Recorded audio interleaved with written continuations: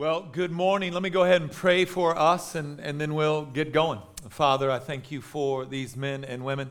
Thank you for the opportunity to come in here and make much of your name. And so I pray that you would invade our routine spaces, this place where we gather, most of us week in and week out, to worship your name. And I pray that you would allow this to be anything but routine. And that in very real ways, some of the shackles we brought into this joint this morning would stay here, and then we might walk out refreshed and renewed. But by your power and strength alone, Father, this is possible. I know I can motivate, but I can't transform. So just lay my giftings at your feet and just ask you to be mighty. And then it's for your beautiful name I pray. Amen.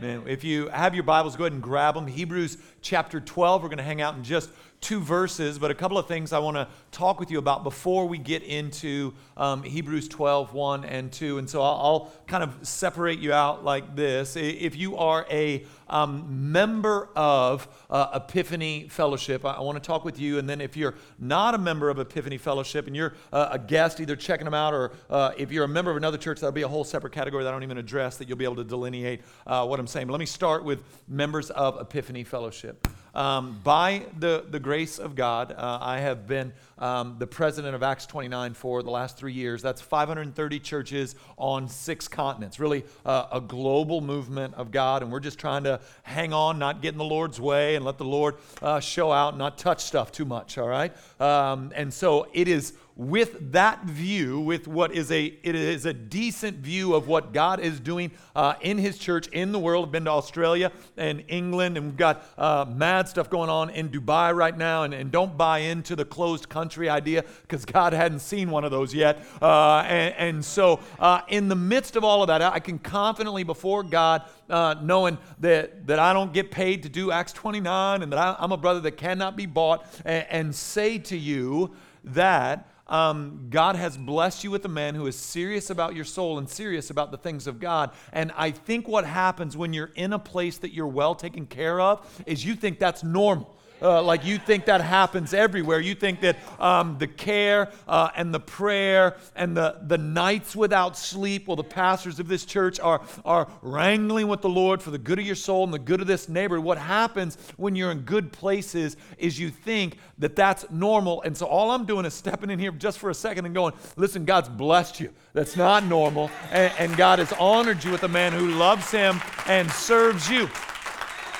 And so Pastor Eric has some distinct gifts, and they're gifts that could be used and could be leveraged for a great deal of wealth for himself and a great deal of prestige for himself. And what he has done is planted himself, called by God among you, and is serving you faithfully. So I want to stand up in this anointed plexiglass space without honoring my brother.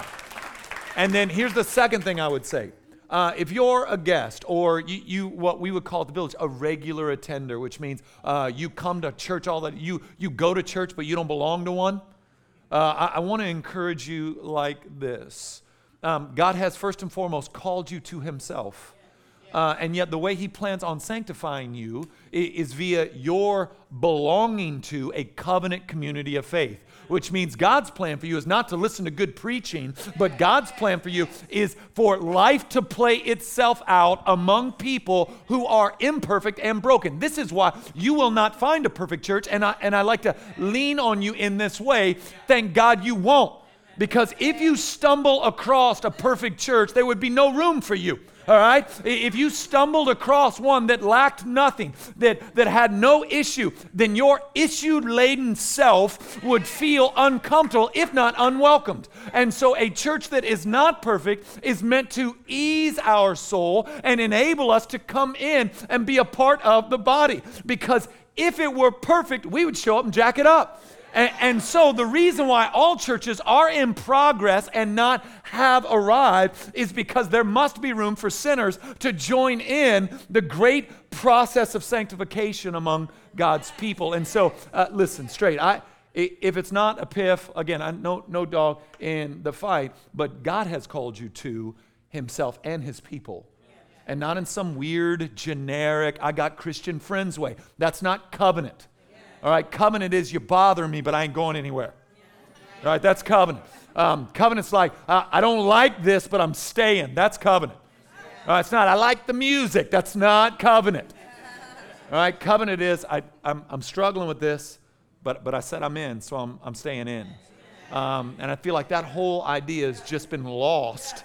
And because it's been lost, we don't have any deep roots. We just can get blown away real easy. And then that place of difficulty and confrontation that God wants to shape you in, you'll bail on to another group of people because you like that new preacher, you like their music, or they got this program that meets your kind of life stage need. And that's not good for your own soul. But listen, all of that was over here. It ain't got nothing to do with my sermon, all right? So with that said, Hebrews 12, starting in verse 1. Why don't you stand as we read the Word of God together? And I love you, Pastor. Listen to him. So I'm gonna just steal a page from his playbook, and I'm going to start us, and you guys can finish us. Hebrews 12, starting in verse 1. I'm reading out the English Standard Version. Therefore, since we are surrounded by so great a cloud of witnesses, let us also lay aside every weight. Let's go. And sin which clings so closely, and let us run with endurance the race that is set before us, looking to Jesus, the founder and perfecter of our faith, who for the joy that was set before him endured the cross, despising the shame, and is seated at the right hand of the throne of God. Amen. Amen. Why don't you have a seat? About 17 years ago now, I was dating Lauren, and Lauren lived about 5 hours away from where I was living. And on my spring break, I'd jet across the state of Texas. Texas is a little bit different than the Northeast. You travel 3 hours in the Northeast, you're like in 7 states. All right, Texas, you can travel 12 and not leave the state, and that's no lie.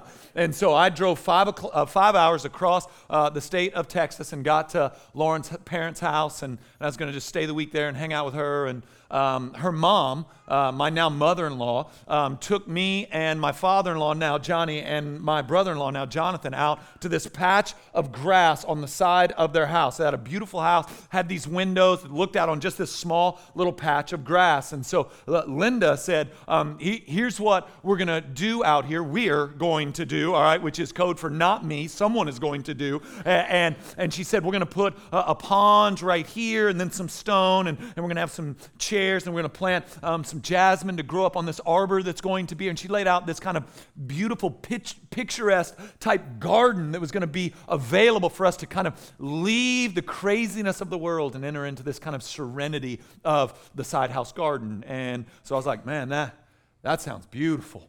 And then they took us out to this shed, and there was like shovels and stuff in there. And then we came back with some shovels, and she brought something from the shed. All right, she and I just gonna make us work. She brought like a can of paint, and on the grass, she painted on the grass this place where the pond was gonna go. And she said, first, what needs to happen is that needs to be 3 foot deep and all the way across, straight and level. And so then I was like, hey man, I'm a young man. Let's go. And I stuck that shovel into the dirt. But here's what's interesting about East Texas soil. It's not friendly to shovels, all right? It's actually right on, there's rocks. I think there's shell. Like, where does shell come from in East Texas, and clay? And so, man, we just dug and dug and dug and dug all day. And at the end of day one, went to bed that night, and I had blisters all over my hands. I couldn't hardly open my hands up. My lower back was killing me. I laid in bed that night and thought, do I really want to date this woman? I mean, surely there's some other girl out there whose mama ain't going to have me on the side of the house. Because you're torn, right? Because I could have gone, nah, I'm not helping. Lauren, let's go see a movie. I mean, I could have played that card, but I thought I was in. I thought I was going to marry this girl. So you don't play that card if you think you're marrying her. You're just dating for a bit. You play that card. I ain't doing your yard. You go see a movie, but I thought I was going to be in, so I'm out there working. So next day we get up, and you got to clear out the grass so we can lay down this wire mesh stuff so that you can then lay on the mortar and put the kind of big stones down. And so, listen, I am not handy. I have a degree in theology. I'm a reader. God has not made me for that kind of labor, all right? I mean, I'm just fragile. I'm not even trying to lie. I'm a man, but I'm a fragile man. All right, I'm going to lead in love with my mind. I got a week back. And so we're getting this thing right. And now, once we cleared out the grass and we're laying down this wire mesh, we got to cut the wire mesh. And then the wire mesh starts stabbing my hand. Now I'm bleeding everywhere. My father-in-law about to bleed out. He got that thin old man skin. And so we're getting it all set and in place. And by the time I left at the end of the week, it was starting to come together like it wasn't there yet, but you could see it now. It wasn't an idea anymore. You could just see that we had made some progress, and sure enough, as I would come back in, you could see more had been done. All right, the jasmine was finally planted. All right, the arbor was finally up, and then a couple of years later, it was what she saw in her head. And you could go out that side door, and there was just that pond that we spilt blood on. But then poor Johnny, my father-in-law, God bless his soul, he had built like some sort of waterfall thing out of round stones that had a fountain that trickled down into and it smelled. I mean, you walked out there and it smelled legit. So you really could sit in a chair on these stones, listen to the trickle of the water, smell the jasmine, and it was a retreat from the chaos of the world. And so the reason I use that illustration, I've actually used that illustration often, is because I know what the Bible says I have coming for me. Like I know what Revelation says is coming. I know that 1 Corinthians 15, what is promised to me on that day, the day that Christ returns and makes all things new, I know that day is coming for me. Like I've read about that day.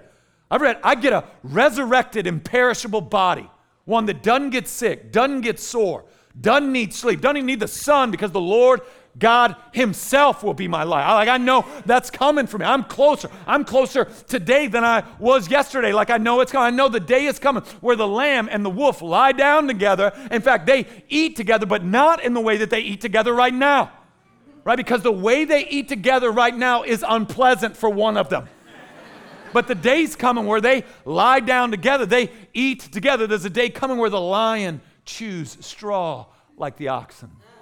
The day's coming where the desert produces blooms of roses, that mountaintops produce sweet wine, and on and on and on I could go. In fact, on that resurrected body, I hit 40 now. I don't feel 40. Like when I say I'm 40, I feel like I should be saying 34.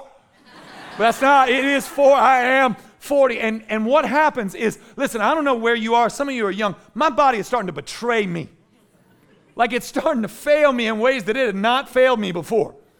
Like I woke up injured a few months ago. I just went to bed. I woke up injured. Now, I used to be able to play ball all day and not even be sore. I don't even know how to explain to my friends, and definitely not to the younger men on my staff, that I injured myself sleeping. Now, here's the thing. I'm 40, which means it's not getting better, it's getting worse. It's not like now at 40, like at 50, all of a sudden, oh, that's changed. Now I'm robust like I'm 23 again. No, it's going to get worse for me. There ain't enough creatine on earth to help a brother out with that. Right? And so I know it's coming.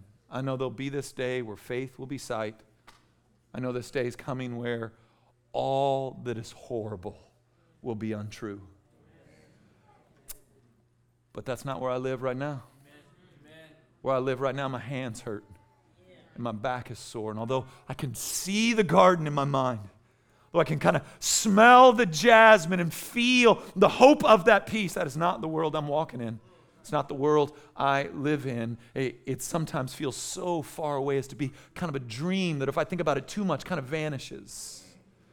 And so I thought the way we might encourage one another, or rather be encouraged this morning, is by letting the Word of God read us, by letting the Word of God bear its weight on us. And so you can always be assured of a couple of things happening when that happens.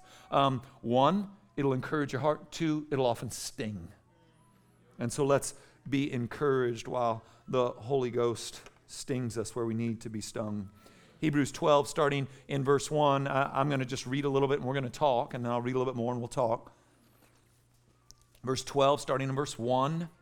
Therefore, since we are surrounded by so great a cloud of witnesses. Now, I just want to stop. When you're reading in the Bible, or really this is just English 101. If you see the word therefore, he's about to make a case based on something that's already been said.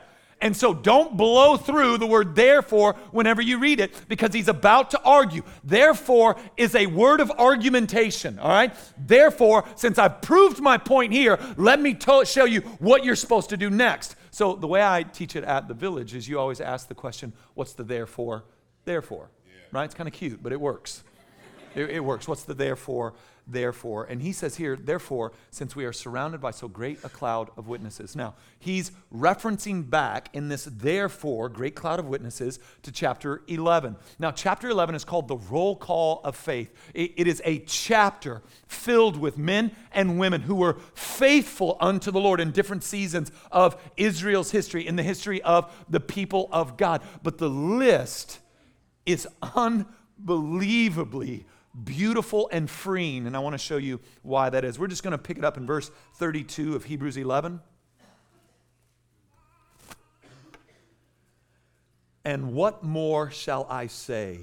For time would fail me to tell of Gideon, Barak, Samson, Jephthah, of David and Samuel and the prophets, who through faith conquered kingdoms. Now, I'll take some of that. Anybody want to conquer a kingdom? I'd like to conquer a kingdom. All right? Enforced justice. Anybody an enforcer of justice in this joint? Like, see, this is kind of playing to your inner man. All right, this is in your, I mean, we hunger for this kind of thing. I know men in particular do. All right, I want to conquer kingdoms. I want to enforce justice, obtained promises, stopped the mouths of lions, quenched the power of fire, escaped the edge of the sword, were made strong out of weakness, became mighty in war, and put armies to flight. Women received back their dead via resurrection. Now, if nothing follows that sentence and it's period, therefore, then the Bible would not be trustworthy. If all this said was, therefore, since we're surrounded by such a great cloud of witnesses, okay, what does that look like? Well, what it looks like to be in the great cloud of witnesses is you shut the mouths of lions. All right, you put foreign armies to flight. You eradicate injustice. If all there is rainbow and Skittles in the great cloud of witnesses, then what are we to do with our lives? Like, what am I to do with mine? Like, if all it means to be a child of God is that everything's going the way I want it, then I don't know what to make of my life. I definitely can't believe in a God that is saying that's going to happen when that certainly is not. Because my life post Christ finding me has not been rainbows and Skittles. It has not always been to shut the mouth of the lion, but sometimes to have the lion take a chunk out of me. I hadn't always put foreign armies to flight. I've been trampled a couple of times. I've escaped the fire. I ain't gonna lie, I escaped the fire, and a couple times I've been burned. And so if that just stops, if that stops, all that goodness stops, and then we go right into therefore, then I'm a bit nervous, and I feel like I'm going to have to fake my Christianity. I'm going to have to act like I'm great. I'm going to have to act like I don't struggle, like I don't worry, like I ain't got no fears, like I don't ever wrestle with doubt. If that's all there is, then I'm going to get sucked into a type of weak veneer that has me pretending to be more than I am and not have any shot of becoming all that God would have me be, because I'm forced to lie and hide behind a veneer that's not the reality of my life. But praise God, the text doesn't stop. In fact, what I want you to note is there's not even a transition statement. It's not even, but there were some other things, and then the battle. He just, it's like a stream of consciousness. It's not like he thinks this is a different topic. Verse 35, women receive back their dead by resurrection. Some were tortured. Not, but some were tortured. He didn't put a but there. Just women received back their dead from resurrection. Some were tortured, refusing to accept release so that they might rise again to a better life. Others suffered mocking and flogging and even chains and imprisonment. They were stoned. They were sawn in two. They were killed with the sword. They went about in the skins of sheep and goats, destitute, afflicted, mistreated, of whom the world was not worthy, wandering about in deserts and mountains, in dens and in caves of the earth. And hear me. I read that and I go, oh, thank God. Oh, thank God. See, what he does right here is he starts to redefine success. He steps into the space that you and I actually are living in. And he's not saying, here's people that do it right. Here's the blessed life now. Here's the right. No, he's like, here's what it looks like to follow Christ. Here's what it looks like to be a person of faith. And sometimes a person of faith shut the mouths of lions. And sometimes a person of faith wanders about destitute. Sometimes there is freedom from oppression, and sometimes oppression remains. Is kingdom economics. He flips things on their head. He redefines success because our bent, God help us, is to turn God into some sort of sad, pathetic genie that just does what we tell him to do. As though we're really God. He's got power, but he's got to do what we want him to do. But listen, gosh, how crummy of a God would you be? Can you be honest with yourself like that? Like you would make a terrible, terrible God. Like, so let's talk about you just for, I'm getting ahead of my sermon. We'll talk about you here in a second. So he's redefining success and failure and how we see it. And namely what he's doing is don't trust your eyes. Don't trust your eyes. Trust the Word. Trust the Holy Ghost. Don't trust you. You don't see well. You be really quick to call something a blessing from the hand of God that actually is the judgment of God on people. It's true. It happens all the time. You know, Romans 1 says that what God will do with a brother in rebellion is give him over to do what is not proper. So brother's like, I'm going to be all about money. God might just in his wrath give him over to it. Well, I'm gonna leverage my gifts, build a platform of my own that I might be celebrated among men. It might just be the wrath of God that gives that brother that. Oh, you want that instead of me? There you go. Go ahead and have that. See how that satisfies your soul. See how that builds in you a sense of peace. So let's be careful how we define things, because I'll tell you this. Few of us look at the brother destitute, wearing some goat skins, and I ain't talking about GQ fashion. Oh, you're like, goat skins are fly right now. I ain't talking about that, all right? I'm saying like broke, destitute, broken. Nobody looks at that brother and goes like, man, God must love that guy. But the writer of Hebrews said, hey, the world ain't worthy of that guy. World ain't worthy of him. World ain't worthy of him. And then from there, looking backwards, now having this redefined view of what is success and failure, this attack against our propensity to become, really, when all said and done, a sad type of prosperity gospel that would put God in our debt and demand that he do what we tell him to do.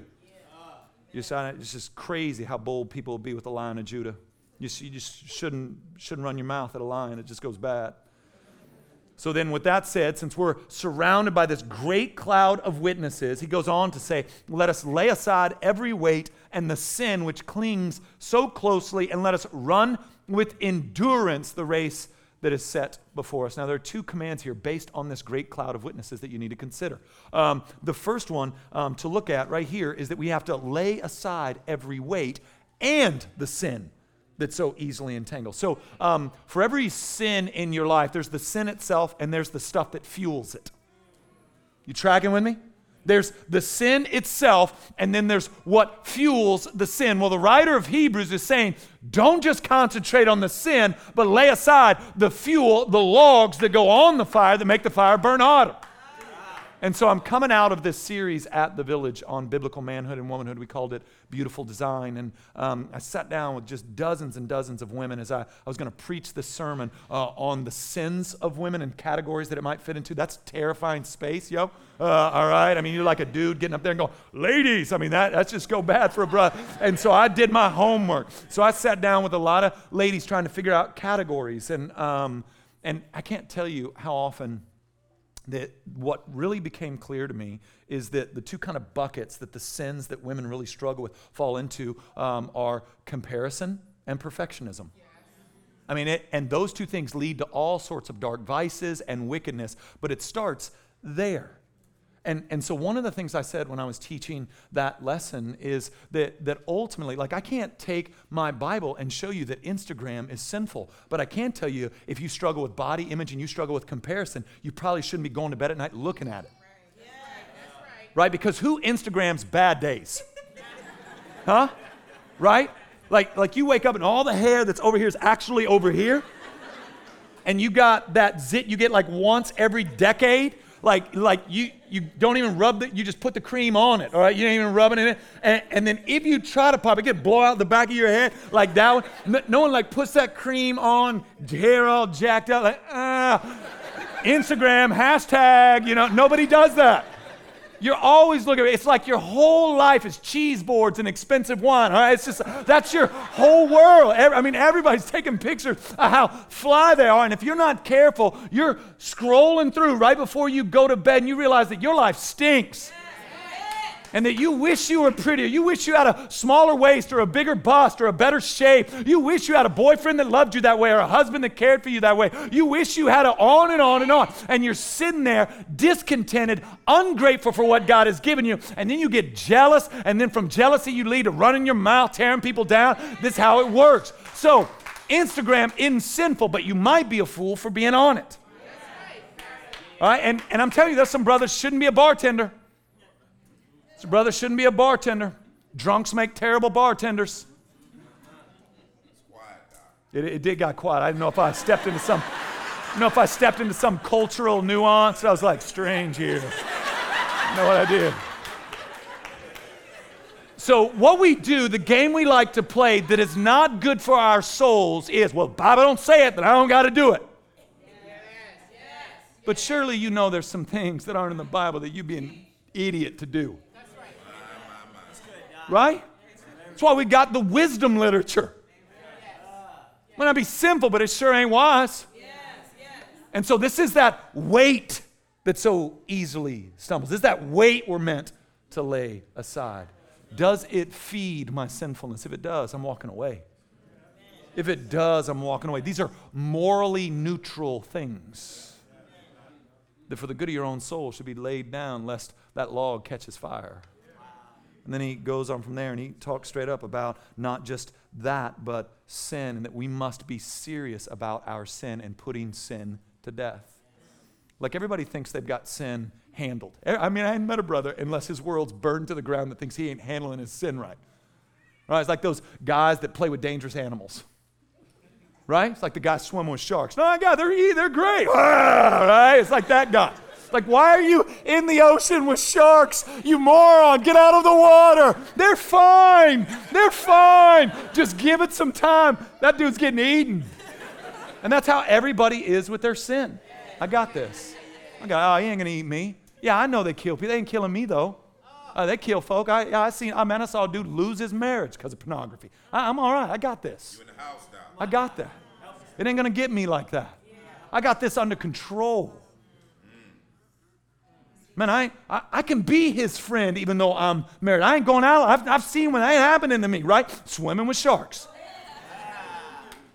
No. We put sin to death.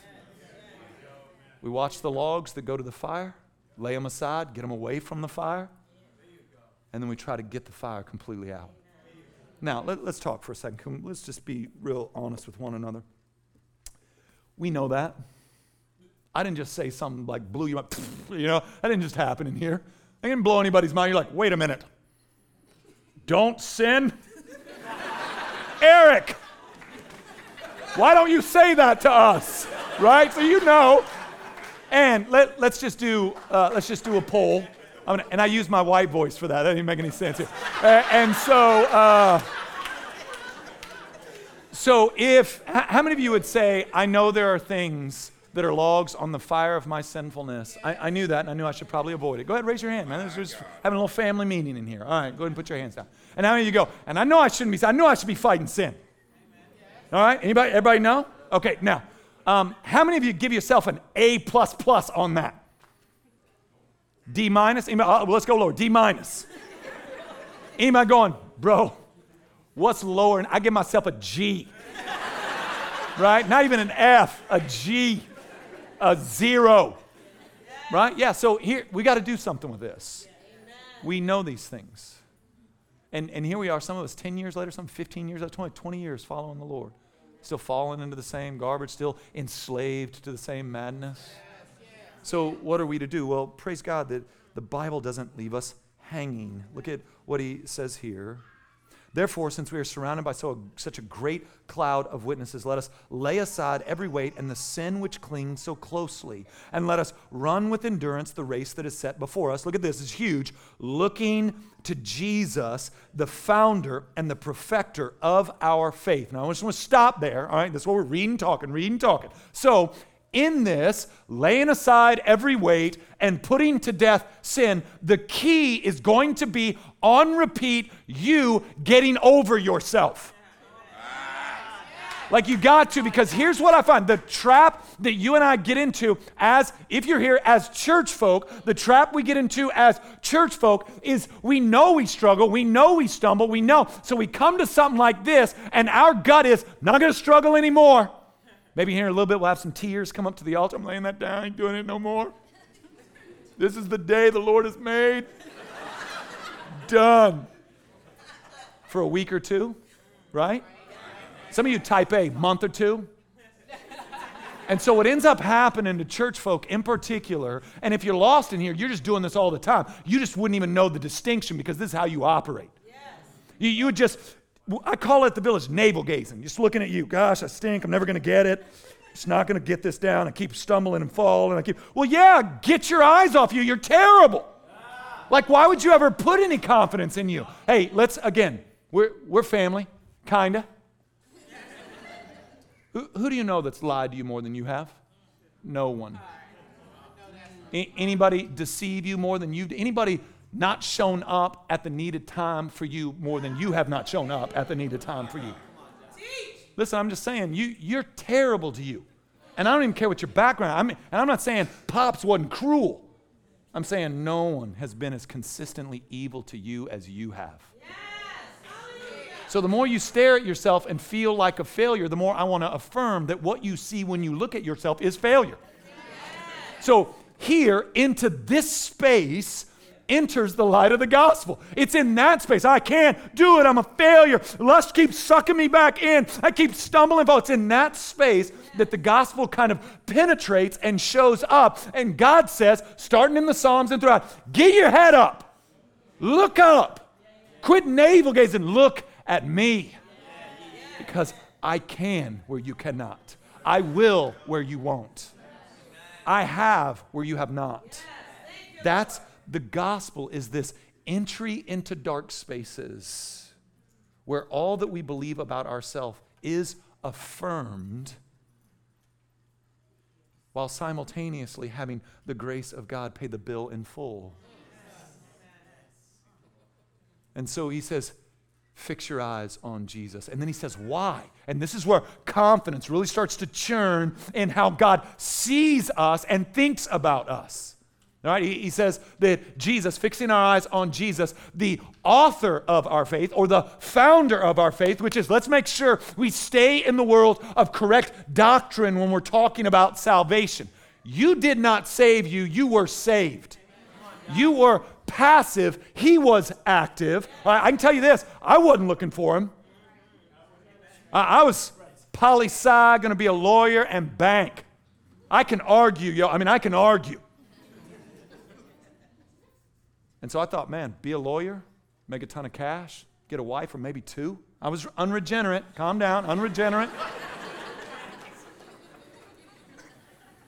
Baby, I was unregenerate. And then what happened is me not looking for the Lord, honing my skills of argumentation, sharpening my mind, getting ready to dominate the circuit court. Had the Lord invade and go like, nah, we're going to do something else.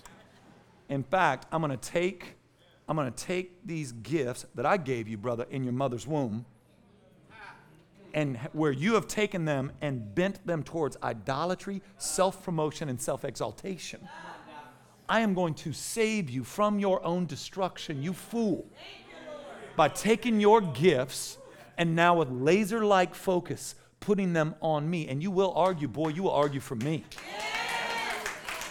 And that's but listen, if you'll think about it, what I'm saying here is that this is what we believe, that God came and grabbed us, God came and got us. You didn't get God, God grabbed you. So if he is the author of our faith, then to say and to believe that we will fail, that there is not hope, is an accusation against God and God's inability to finish writing our story. So confidence builds when we're reminded of this. Look at me. At my worst, he came and got me. When I was farthest from him is when he saved me. How could I possibly be disappointing to him now? You know where he found me? You know where he found me? So here's what's crazy. I've got to see over the last decade, this building just change. Just change and change and change and change and get better and more awesome. And you might be able to find some dude out in the burbs where I am and bring him in. He's like, man, this place is a dump, but it looks unbelievable to me. You know why? Because I saw it when y'all first got it. Right now, is that not exactly what's going on with us? So we feel like, God, he's got to be so disappointed. He's got to be so frustrated. He's like, you kidding me? I'm killing this right now. I'm shaping and molding you in ways you don't even fathom. So if he is the author, then man, that should create confidence in us to run towards him and not away from him. But he's not. Now I got to have some real talk with you here. Not only is he our author, but he is our perfecter, or our developer. Now, the way we want to be developed is we have this list of things that we think if he would just give me, if he could just make this happen, if he would just show up in this way, and I'm not saying those kind of things are evil. In fact, cry out to the Lord for the desires of your heart. I think that's a good right thing. I think the Bible would command you to, not suggest, but command you to cry out with the desires of your heart. But look right at me. Don't think that the desires of your heart are what you actually need. That's right, Pastor. So I'll tell you, just as a family member, that I have been more shaped, more chiseled, more refined, and more enveloped into what Christ has for me by my dark nights and my suffering and my losses than I ever have in my wins. Because I'm going to just tell you how evil my heart is. My wins, I tend to own my wins. Like if things go off without a hitch, I think I nailed that. Right? I got money in my account. I'm doing well. My kids acting right, I'm a good dad. Lauren and I dialed in, dating, romancing. I think I'm killing it. I'll even teach some brothers how to do it. Well, you got to listen to her needs, man. You got to be around. You're an idiot, man. This is what you got to, man, you better talk to your kid. You got to get on with your kid. I'll just own it. This is how you do it. But let me fail.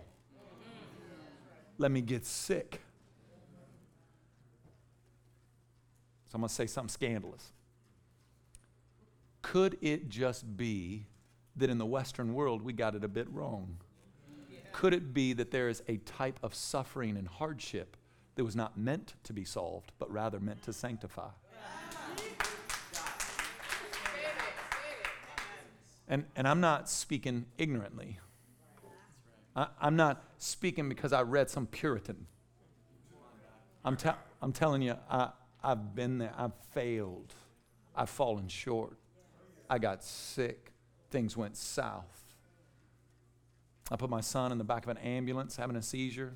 Had to stay up late throughout the night with a nurse putting cold wash rags on my youngest daughter, hoping that the fever would break. I've had a good portion of my right frontal lobe cut out, endured 18 months of high-dose chemotherapy, been radiated. Laid on the bathroom floor and wondered if I'd ever feel strong again. Found anything that Lauren might find attractive and sexy about me vanish.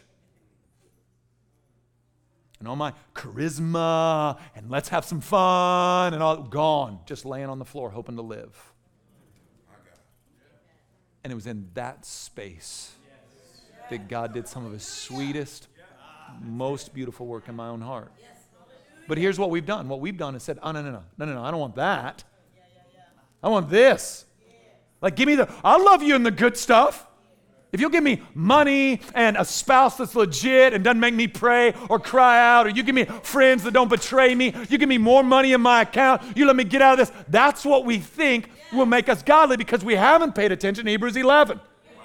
And that there's going to be a time for that. But don't think there's not going to be a time for goat skins and caves.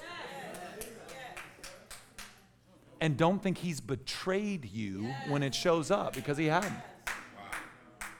So I've got 3 kids. I don't know how you parent, but I'll spank my kids. Not crazy, but I hate it. It makes me tear up even thinking about it. There's a time my kid wants to be spanked. Like, I don't want to spank. He wants me to spank. Like, it's like he's asking me. You might as well just bring me my belt. I'm like, Dad, I'm feeling unsafe. Will you whip me? Right? He's just that terrible. He's just, please spank me. Show me that you care. And I hate it every time. But it's what makes me a loving father to do it. And a loving father will say, get out of the street and quit playing in that traffic. Stand over here. Doesn't make me cruel. Wouldn't I be an evil dad if I said, you know what, run and play in the traffic. Have a good time. That's what you want. That's what you want. Go play in the traffic. That made me a cruel daddy. So be careful how you judge how God's working in your life. Some of you have been called out of the street and shaking your fist at the heavens. Trying to save your life and you're complaining. Now from there, the talk back always throws me off, man. I'm like, hold on, let me look where I am. All right. Now, the next part of the text says, whom for the joy set before him endured the cross and despising its shame sat down at the right hand of the throne of God. So a couple of things. I want to talk about joy, enduring the cross, despising shame, and then I'm going to pray for us. And we're going to go eat lunch, or if you've already eaten lunch, eat a snack or whatever. The joy set before him. Now, this idea in of itself is kind of a transforming reality, if you'll believe it, not in your head, but in your gut. Whom for the joy set before him that day. I don't know if you've ever studied the crucifixion or read through it, or I just couldn't, I had a hard time finding where the joy set before Christ that day was, because I can tell you this, he's pleading with the Father in the garden that we could do it another way. Because as I read the New Testament, he's like, let's get it! That's not what he's doing. He's sweating blood. His crew fell asleep on him. Pleading, there's another way. There's another way. I'm doing what you want to do. I am you and I am in. But if there's another way. And yet here we go, the joy set before him. So that was a confusing concept for me. And then years ago I was preaching through Galatians, and here's Galatians 1:15 through 16. This is the Apostle Paul writing. The Apostle Paul, for those of you church background, you'll know this if you're a guest with us this morning, maybe you won't. The Apostle Paul was, before that, he was Saul of Tarsus. The only way to kind of draw a modern day parallel to who Saul of Tarsus was is for you to think of some general that sits and presides over ISIS that's now beheading our brothers and sisters in the Middle East.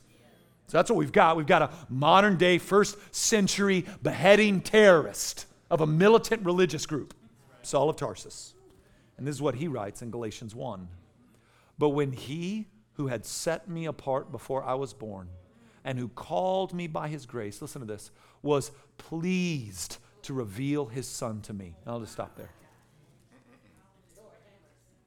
So on this day, this is Pauline theology, on that road to Damascus day, Paul got up, sharpened his blade, put it in, saddled up his horse, hopped on it, and started trotting to Damascus to enslave, imprison, and shame openly the people of God. But that morning, not getting up because the Lord didn't sleep, but as the earth rotated once again, the Lord smiled and was like, all right, Saul. Because today, Saul's becoming Paul, and it pleased the heart of God. But it's hard to believe, isn't it? Like here, I can believe that God forgives me. I don't know, I just can believe that. I struggle with the fact that he might like me. I just do. I just think he's got to like a later, like me later. Like me in another decade. Except I think now at 40 that a decade from now, I'm still going to think that dude's got issues. But here's Saul of Tarsus, and he's not interested in the Lord. He ain't reading Keller's book on his horse on the way. He's not in Mere Christianity, audio book on his way to Damascus. He wasn't interested. Lord he didn't even need somebody to be interested. Shoved him off his horse. And Saul becomes Paul, who's the greatest missionary our faith has ever known. It pleased the heart. The joy set before Christ that day was to bring glory to the renown of God by adopting millions of sons and daughters to the Father. That we might become heirs of God, co-heirs with Christ. The joy set before Christ on that day is you and me being in this room marveling at His glory. Yes. That's the joy set before Him. And then we get to this, endured the cross. So just to be straight, I spent the majority of my life confused about what some Jew getting killed 2,000 years ago had to do with me. And maybe you got a different background. Maybe that never even occurred to you. But I just like a Jewish guy on the other side of earth was crucified. Now, what does that have to do with me? And so I want to answer that question since you asked it. Well, what's He doing on the cross? Well, three things very quickly. One, He's dying for our sins. 1 Corinthians 15:3, for I delivered to you as of first importance what I also received, that Christ died for our sins in accordance with the Scriptures. Now, if you're not in tune with your own sinfulness, then that doesn't strike a chord in you. It's when you understand that your sin is not just against others, but against the holiness of God Himself. That you have not let mama down, you have not let daddy down, you have not let husband or wife down, but you have sinned and rebelled against the King of the universe. It's in that moment that it starts settling in when you understand that not just your actions, but even your thoughts are clean before the Lord, understood by the Lord, and that His wrath is serious about such offenses. You need to look no farther than the cross of Christ and the reality of hell when you think about how God feels about sin. But praise His name, not only does He die for our sins, but in that He cancels out our sin debt. Colossians 2:13-14, and you who were dead in your trespasses and the uncircumcision of your flesh, God made alive together with Him, having forgiven us all our trespasses by canceling the record of debt that stood against us with its legal demand. This He set aside, nailing it to the cross. There are multiple moments that I think back on in my life where if I think too much on them, I start to feel nauseous that I actually participated in such darkness. And it'll haunt me. If I don't gospel myself, it'll haunt me. I just can't believe I did such things. Can't believe that I gave myself over to such things. Can't believe that I took advantage of things like I did. Can't believe how dark my heart was. Like I even thought in my sinfulness that I was a better man than I was. And if I don't gospel myself, if I don't remind myself like the Apostle Paul that Matt Chandler is dead and that he was nailed to the cross of Jesus Christ, then I'm going to be self-condemning. I've got to get my eyes on Jesus who endured the cross. He died for my sins, but on top of it, He canceled the record of debt so that I can say all the foolishness of Matt Chandler before Jesus Christ, all the foolishness of Matt Chandler right now, all the foolishness that'll be in Matt Chandler tomorrow, next year, and a decade from now was nailed to the cross of Christ so that I am debt-free before the Lord. That's what's happening on the cross. And then finally, He redeems us. 1 Peter 1:18-19, knowing that you were ransomed from the futile ways inherited from your forefathers, not with perishable things such as silver or gold, but with the precious blood of Christ, like that of a lamb without blemish or spot. You are a slave to whatever is uppermost in your affection. There are no free men in this room. We are all slaves. Some of you are slaves to money. Others of you are slaves to people's opinion of you. Others of you are slaves to you name it. Whatever the greatest desire of your heart is, you are enslaved to that. And so Jesus is going to buy you out of it. He's going to buy you out. He's going to show up at that auction. He's going to buy you out. But not with silver or gold. Now with something far more precious than silver and gold. See, because in glory, gold fills potholes, right? So forget silver and gold. No. The precious blood of Jesus. Reconciled, redeemed. And this is what's going on when we fix our eyes on Jesus. This is what we're preaching to ourselves. This is what we're reminding ourselves. This is why when we stumble and fall, we're able to get back up and run back to Him because we know these things. And then finally, I love this. He despised the shame and is seated at the right hand of God. Just a couple of weeks ago, I was baptizing a guy in our baptism services, and baptizing him. He'd grown up in a good home, and they'd shared the gospel with him, and finally just clicked in his head, and so he gave his life to Christ, and we celebrated as a church. And so took that young man out of the water and then circled back around, and the kid that was getting baptized right after him, I say kid, young man that was being baptized right after him, was about 25, 26-year-old African-American guy who had been repeatedly sexually assaulted by his dad and the friends of his dad. And then he had given himself over to that type of sexual depravity and darkness, so that he had just been used and abused and treated himself cheaply. And then finally, he was invited to the village and just started hanging out. And he was waiting for us to hate him or waiting for us to do something foolish. And man, the Lord just redeemed him. And so he got in the water. And think about this. 1,500 predominantly Anglo strangers. And this brother stood up and just shared the most depraved, wicked thing imaginable with strangers who are not his ethnicity, don't understand his background, have no idea where he's from. And we all got to celebrate Jesus together. All of us. We got to clap our hands and praise his name and make much of Jesus. Why? Because all the darkness and depravity of that brother's life had been flipped upside down and was now a trophy of the grace of God, so that everyone in the room could see, nobody's beyond the rescuing arm of Jesus. And so that's what happens when you know these things, preach these things, teach these things, lay these things before us all. And so I leave you with this.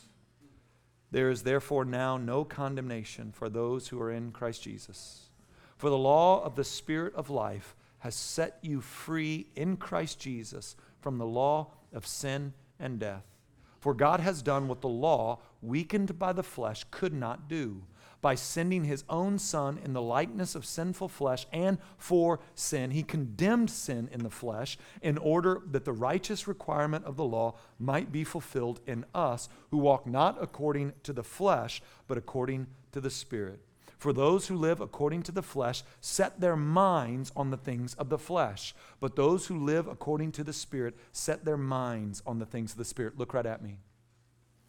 If you are in Christ, God has not changed his mind about you. He does not want or need a mulligan. He has no regrets. He's not watching you stumble forward now with disgust. Be careful how you judge him. What has he done but rescue you? What has he done but save you? What has he done but paid once and for all for your sins? Don't believe the lie. The perfection that you're pursuing has been given to you in Christ. So lean into him.